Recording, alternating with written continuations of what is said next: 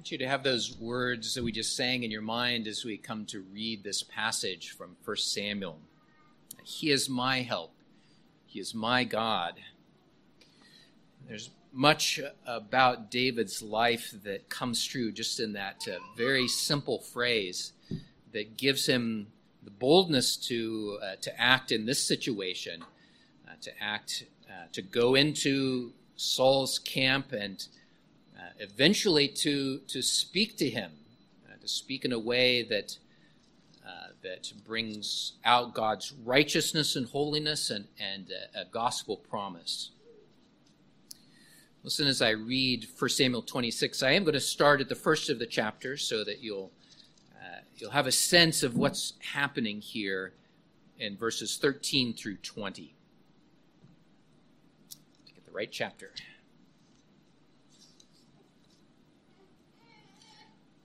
1 Samuel 26. Listen as I read God's word. Now the Ziphites came to Saul at Gibeah, saying, "Is David not hiding in the hill of Hachilah opposite Jeshimon?" Then Saul arose and went down to the wilderness of Ziph, having 3,000 chosen men of Israel with him, to seek David in the wilderness of Ziph. And Saul encamped in the hill of Hachilah, which is opposite Jeshimon, by the road. But David stayed in the wilderness, and he saw that Saul came after him into the wilderness. David therefore sent out spies and understood that Saul had indeed come. So David arose and came to the place where Saul had encamped. And David saw the place where Saul lay, and Abner, the son of Ner, the commander of his army. Now Saul lay within the camp with the people encamped all around him. Then David answered and said to Ahimelech the Hittite, and to Abishai, the son of Zeruiah, brother of Joab, saying, "Who will go down with me to Saul in the camp?" And Abishai said, "I will go down with you." So David and Abishai came to the people by night, and there Saul lay sleeping within the camp, with his spear stuck in the ground by his head. And Abner and the people lay all around him. And Abishai said to David, "God has delivered your enemy into your hands this day. Now, therefore, please let me strike him at once with the spear, right to the earth, and I will not have to strike him a second time." But David said to Abishai, "Do not destroy him, for who can stretch out his hand against the Lord's anointed and be guiltless?" David said furthermore, "As the Lord lives, the Lord shall strike him, or his day shall come to die, or he shall go out to battle and perish. The Lord forbid that I should stretch out my hand against the Lord's anointed. But please now, take the spear and the jug of water that are by his head, and let us go." So David took the spear and the jug of water by Saul's head, and they got away, and no man saw or knew it or awoke, for they were all asleep, because a deep sleep from the Lord had fallen on them. Now David went over to the other side and stood on the top of a hill afar off, a great distance being between them. And David called out to the people and to Abner, the son of Ner, saying, "Do you not answer, Abner?" Then Abner answered and said, "Who are you?" calling out to the king. So David said to Abner, "Are you not a man? Who is like you in Israel?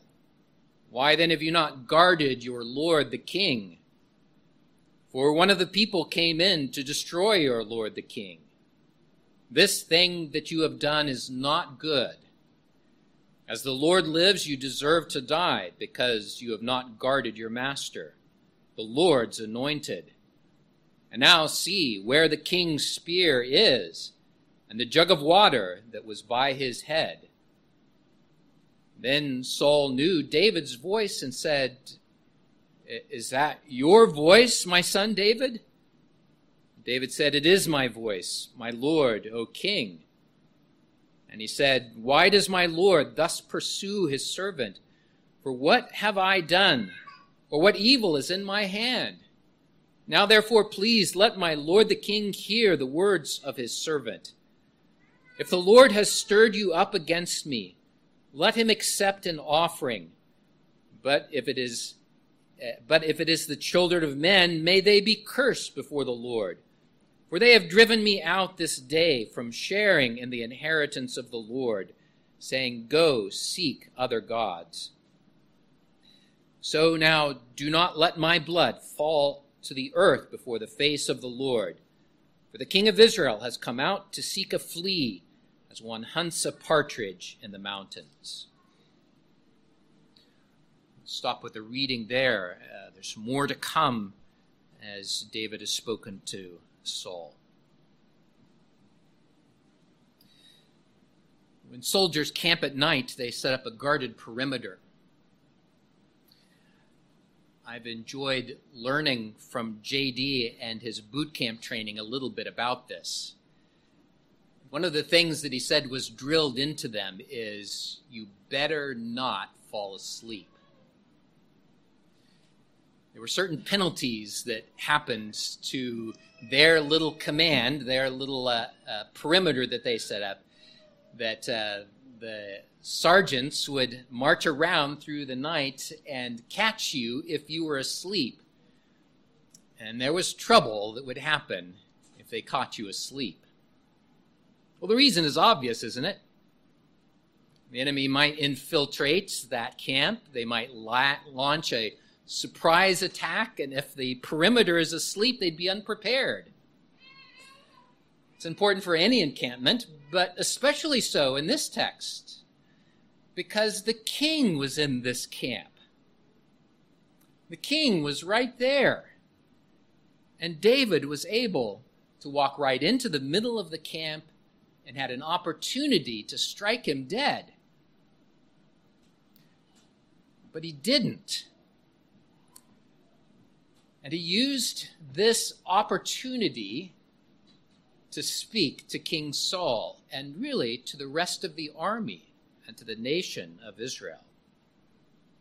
Over and over again, 1 Samuel has placed Saul and David in contrast to each other so that we could see the differences between a man of God who is not perfect, but who genuinely is seeking to follow after the Lord.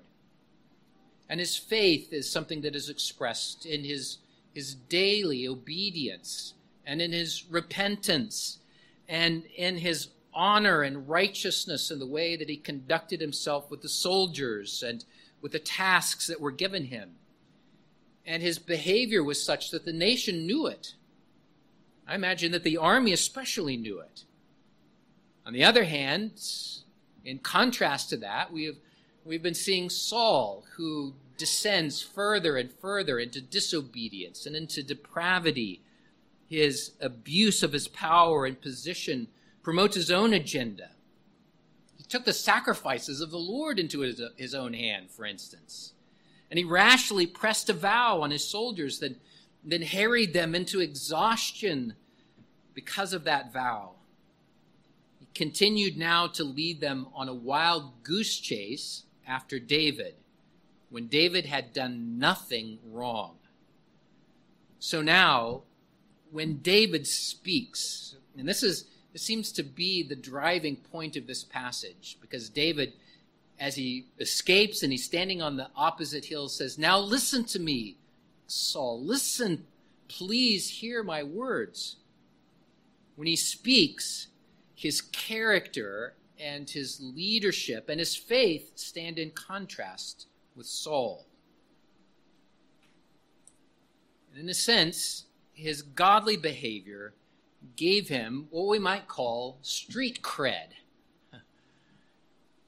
It gave him an opening to speak to the one who was persecuting him. And I'm caught by that faith of David in the midst of the crushing persecution he was facing. I'm caught by that because it speaks to the sense of 1 Samuel that is leading us to long for such leadership in our country as well. but it also speaks to us and it can apply to us as we live in an increasingly hostile setting. What I want to draw out is that godliness opens a door to credibility. Godliness opens a door to credibility in a world that is increasingly hostile to the gospel. I want to walk through David's actions. I want you to see his godliness. I want you to see the significance of them in light of that persecution and in light of the witness that is borne.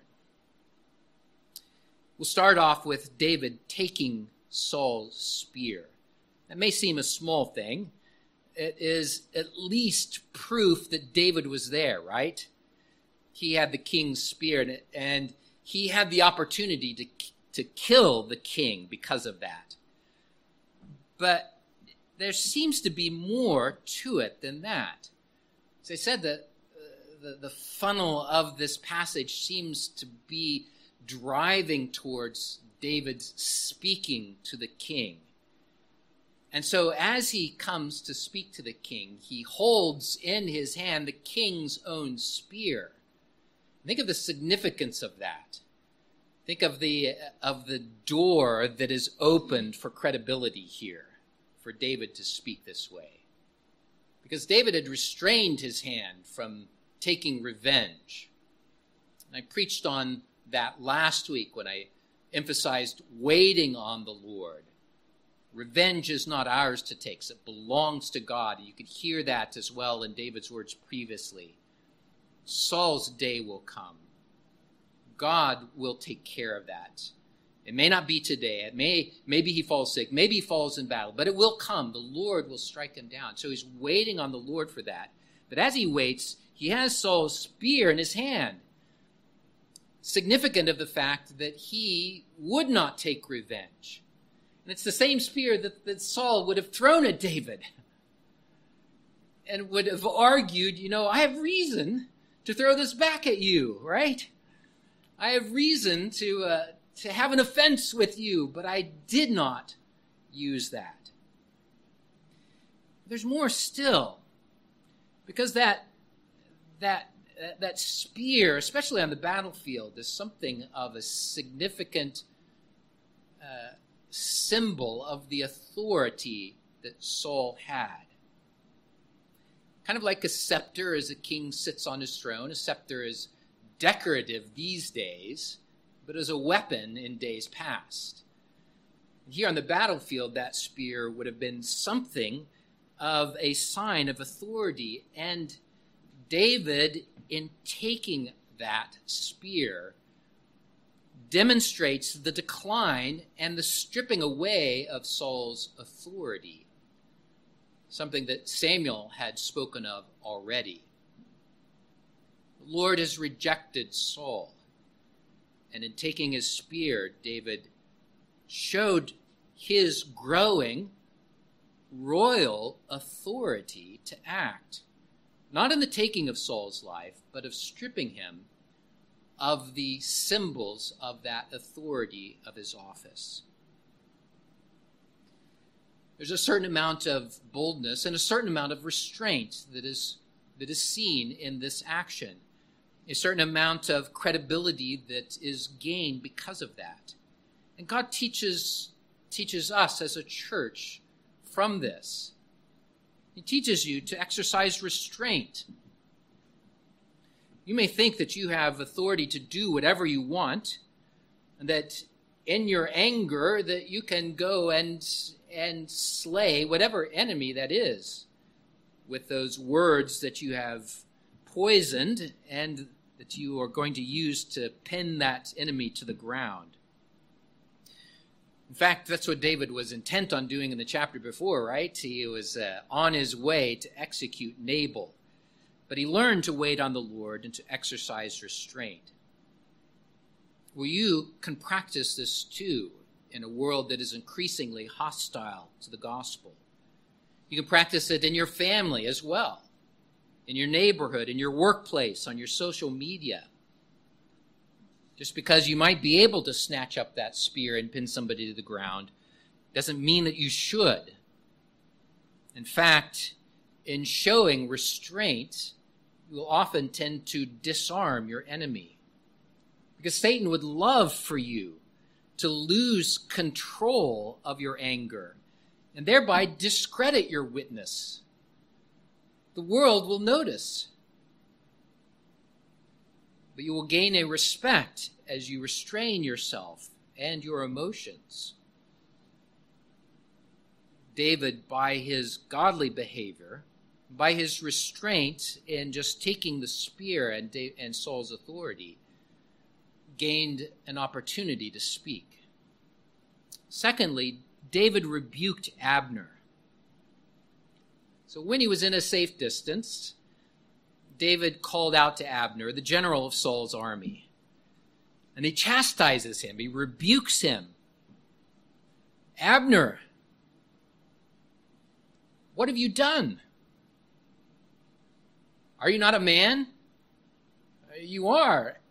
The army knows it. You are head and shoulders above everyone. Everyone respects you, but you have failed to guard the king. As the Lord lives, you deserve to die, because you have not guarded your master, the Lord's anointed. Now, you may read this as trash talking, but what you also catch here, and in driving towards that point that I've described, I also want you to catch the note of command, the exercise of authority that David now is voicing as he calls out to Abner. He is now speaking to Abner, the commander of the armies of Israel. And when David was a captain, he would have looked up to Abner as the commander. But he is now speaking with a voice of command and authority to this General Abner. There's purpose in that. And it poses a very interesting question, because here David is saying to Abner, I did what you did not. I have preserved the king's life. I have protected the king's life where you have failed. A capital offense. That's how serious it was to guard the king. A capital offense, and David says, you failed in this. By what authority does David speak? Here, David's godliness comes through once more. He speaks out of what I would call a derived authority. He was a man under authority himself.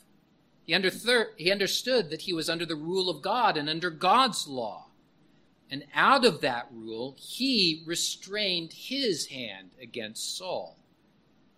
And by that rule, he governed his life and his service every day, even under the crushing persecution that he was facing, even under the accusations. Here is where that platform to speak comes in once more, that I'm calling it street cred. His godliness gives him an opportunity to speak so that others would listen to him. The same is true in every age. In an increasingly secular and hostile world, you will gain credibility and a place to speak, not by your force of will, not by the number of people who follow you on social media, but by your daily, practical godliness. That's where I would call your attention to the way Peter speaks about this in his first letter. And I'll remind you that Peter is speaking to a church that was also facing persecution, just like David was. persecution that was much more than a cancel culture. It was a deadly culture, a deadly proposition to stand for Christ in David's day, in Peter's day. And I'll remind you what he says. Keep your behavior excellent among the Gentiles, so that in the thing in which they slander you as evildoers, they may, on account of your good deeds, as they observe them, glorify God in the day of visitation. That just makes you kind of shake your head, doesn't it? The amazing purpose of God for that daily practical godliness of the people of God. First Peter says that you, as a church, are living stones built on the foundation of Jesus Christ. You're connected vitally to him, so that you are a royal priesthood, a holy nation, and that your building, your church, your being edified in Christ is a witness to the watching world. And it motivates Peter to say this, and it motivates us to live for Christ in a way that proclaims that there is a God in heaven, that there is a Savior from sin. Now, it doesn't promise that we would not face slander. In fact, it even suggests that we will. But for the very things that they slander you, those very good deeds, God purposes to be a witness to them, so that they are without excuse, for one thing, so that they would recognize the hand of God for another. And may it be that they would even glorify God on the day of visitation, suggesting that by our godliness under persecution, that there is a rebuke to the world that leads them to repentance and salvation. Do you catch that vision? That even under the slander and the persecution of the world, that your witness by the way you live and the words that you speak, that the Lord is at work. And you may not see it, as David said, it may not be today, it may not be tomorrow, but the day will come. The Lord will do his work, silencing or converting. I want you to catch that vision and desire and live for Christ in such a way that gives street cred. Just kind of a hook to hang that on. What about the words? What is it that David's driving at? Well, David speaks to Saul, and he speaks to him once more like he did back in chapter 24. David reproves Saul.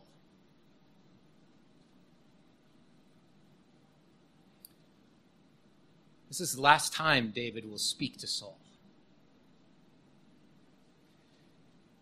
We know as the chapters go along that the physical presence, or that they're separated by the continued hatred that Saul has towards David, the continued seeking to destroy him, and then the invasion of Philistines and warfare that comes upon the nation of Israel.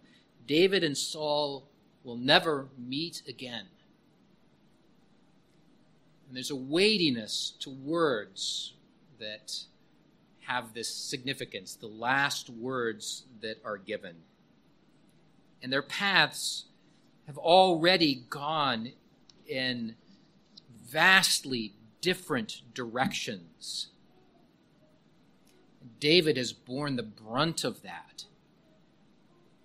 And yet, as he trusts in God, he uses even this last opportunity. He doesn't know that it's the last, but there's a sense in all that he does to gain this hearing with Saul that he is burdened for the king of Israel, his enemy. And he's burdened for his soul. Saul had rejected God's word. He'd walked in his own ways instead of following after God. And he grew worse and worse as the days went on. And out of respect for the Lord, out of respect for the office of king, out of gospel hope for Saul, David speaks. Why does my Lord thus pursue his servant? For what have I done? Or what evil is in my hand? He opens with a sense of a witness testifying. I am innocent of all that has been accused of me. And he goes on to plead his case, suggesting that there may be two reasons why Saul was pursuing him. First, it could be that God had stirred him up to do this, or maybe it was influenced by evil men. But let's think of what he says about God stirring up. David said, if the Lord has stirred you up against me, let him accept an offering. And this phrase is a little unclear as what it refers to. It could be taken in two ways. First, it could be that David acknowledges that maybe God is using Saul to chastise me. Perhaps I have done wrong. It's as if he would say to Saul, if the Lord is leading you to chastise me for sin, show that me. Show that me so that I may repent and offer sacrifice to God. On the other hand, it could be that, again, David speaking with that rising authority of God to speak into the situation. It could be David calling Saul to recognize God's reproof of him in this instance. In other words, David might be saying, God's hand is in this, and look what you are doing. You are pursuing a futile and wasteful effort against an innocent man. You're chasing a flea in the desert. Can't you see God's hand in this, humbling you? And if you see that, Saul, offer sacrifice to God, he will surely accept you. I lean towards this direction because of that sense of David rising up to speak to the king. He speaks, it says, if it is God, and if it's God rebuking you, then respond. Oh, please respond, and God will accept your sacrifice. But if it is evil men that have stirred you up, then you need to know that I am innocent. And you need to know the damage that has been done as you have followed the sway of their slander. Out of jealousy and out of hatred, they have pressured you. And look at what is done. I have been driven away from the presence of God. I want you to feel the longing that David has because of this action that has come against him. He says, I no longer share the inheritance of the Lord. It's as if they say to me, go and serve other gods. He couldn't participate in the public worship of God. You see, in David's setting, there was one place, one specific place that would take place. It was at the tabernacle. And he couldn't go there, even though he longed for it. He panted after it, Psalm 42. And so grievous was this that David appeals that Saul would not let his blood fall to the earth before the face of the Lord. The force of these words are very powerful. David once more behaves in a way that demonstrates his godliness. It demonstrates his love for the Lord and his respect for the office of king and for Saul himself. A godly longing for his spiritual good. So he boldly spoke to the king, urging him to change his direction, urging him to repent. He implies that Saul was indeed under God's chastisement, a chastisement that impaired his ability to lead. And just imagine going to someone like Saul with such a rebuke. But David included within that rebuke a real gospel invitation. If you repent, God will forgive. If you turn away from sin, if you ask God's forgiveness, he has provided a way to be cleansed from all unrighteousness. You can hear David pleading with Saul to turn and to repent of his sins. We know with clarity today what that way of escape is. We know that it's referring to the Lamb of God, the Son, Jesus Christ, who laid down his life for us. That's prefigured in David's day by the sacrifices. It's prefigured by the bringing of a lamb to offer up in the place of sins. And it's prefigured in a way that points out that through Christ, there is forgiveness, that there is peace, there is a removal of our guilt and shame. And so David spoke to this man who was hurting him, to this man who was persecuting him. And he speaks gospel truth. God is at work through you today to do the same.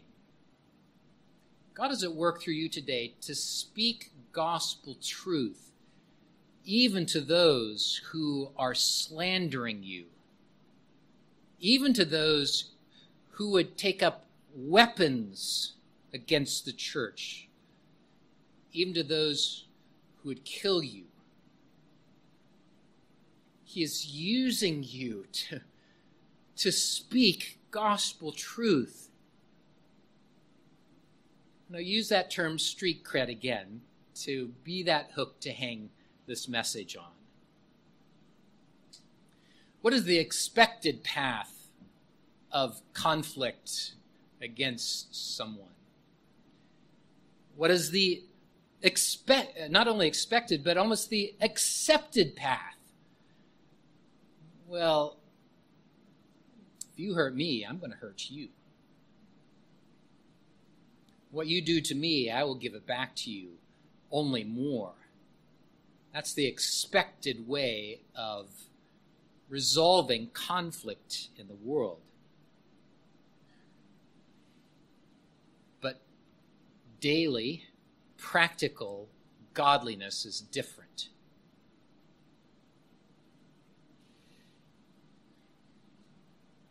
Take no prisoners, says the world. Bear your opponent under your argument. Use whatever means necessary to cut them down, whatever means it takes. And in this climate, the volume and the heat just continue to rise higher and higher, but nobody is listening. But godliness opens a door to credibility. Godliness opens a door to hearing. Remember, this is not an absolute. That 1 Peter says that, they're still going to slander you, but God is at work in it. I want you to see some of the credibility of that open door to hearing that is presented. Godliness acts and speaks with humility that rests on the knowledge that our lives and our times are in God's hands. Such humility leads you to wait upon the Lord and can disarm and diffuse that ever ratcheting up of the volume and of the violence. Godliness opens a door because it acts with restraint, waiting on God, rather than giving way to our own selfish desires of self-protection, our own selfish desires for self-justification, and our own anger and anxiousness. Godliness opens a door because it maintains a course of peace and mostly maintains a course of gospel hope, even under crushing pressure. Even under that. Even though the world slanders you for the very good things that you are doing. Even though the world persecutes you for these things. God is at work. He is indeed building you up, stone upon stone upon stone, resting upon Jesus Christ. And that edification of the church is a witness to the watching world. They may try to tear it down. There may be winnowing and purifying that takes place. But Christ is at work. He works through you, testifying by your godly life, by your witness. It may be that we live in a period of increasing slander and hostility, but let your daily, practical godliness be your witness of your faith in Christ.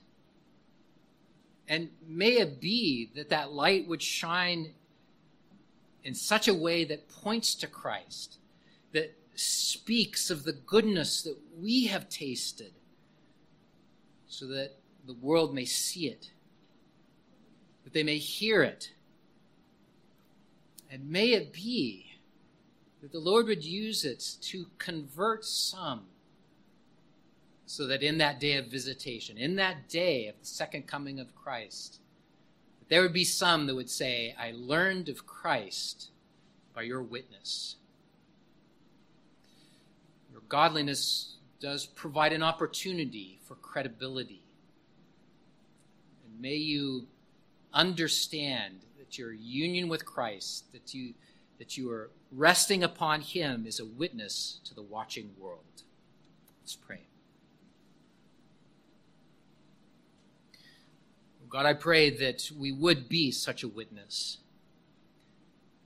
Thank you for showing us David as he rises in authority and rises in responsibility to act and to speak as the king of his people. We long for such leaders in our country. We long for Christ to be honored amongst our leaders. We long for our own witness to be the same. That you are our God, and our hope is in you. All that we have and all that is ours, we commit to following after you. And we pray that it would be indeed a witness to the watching world. In Jesus' name we pray. Amen.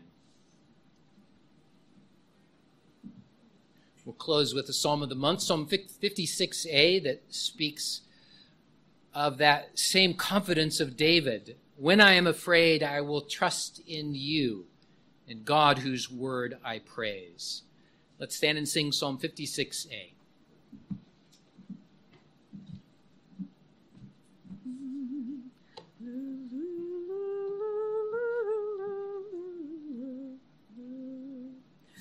Be merciful to me, O God, for man has hounded me. He fights against me all day long to crush me utterly.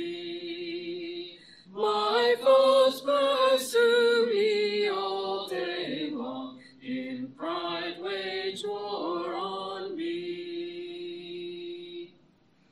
When fearful I will trust in God, whose word I do revere.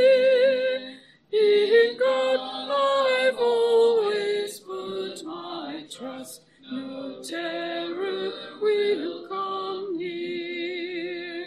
What can a mortal do to me that I could ever fear?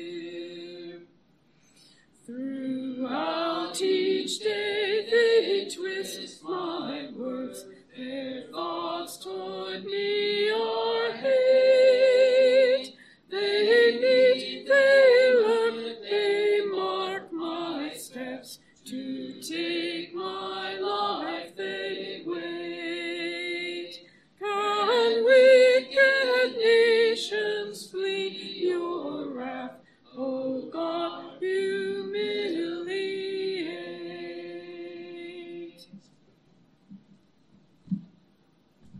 Receive the Lord's blessing. Now may the Lord God of peace himself grant you peace always and in every way. The Lord be with you all. In Jesus' name, amen.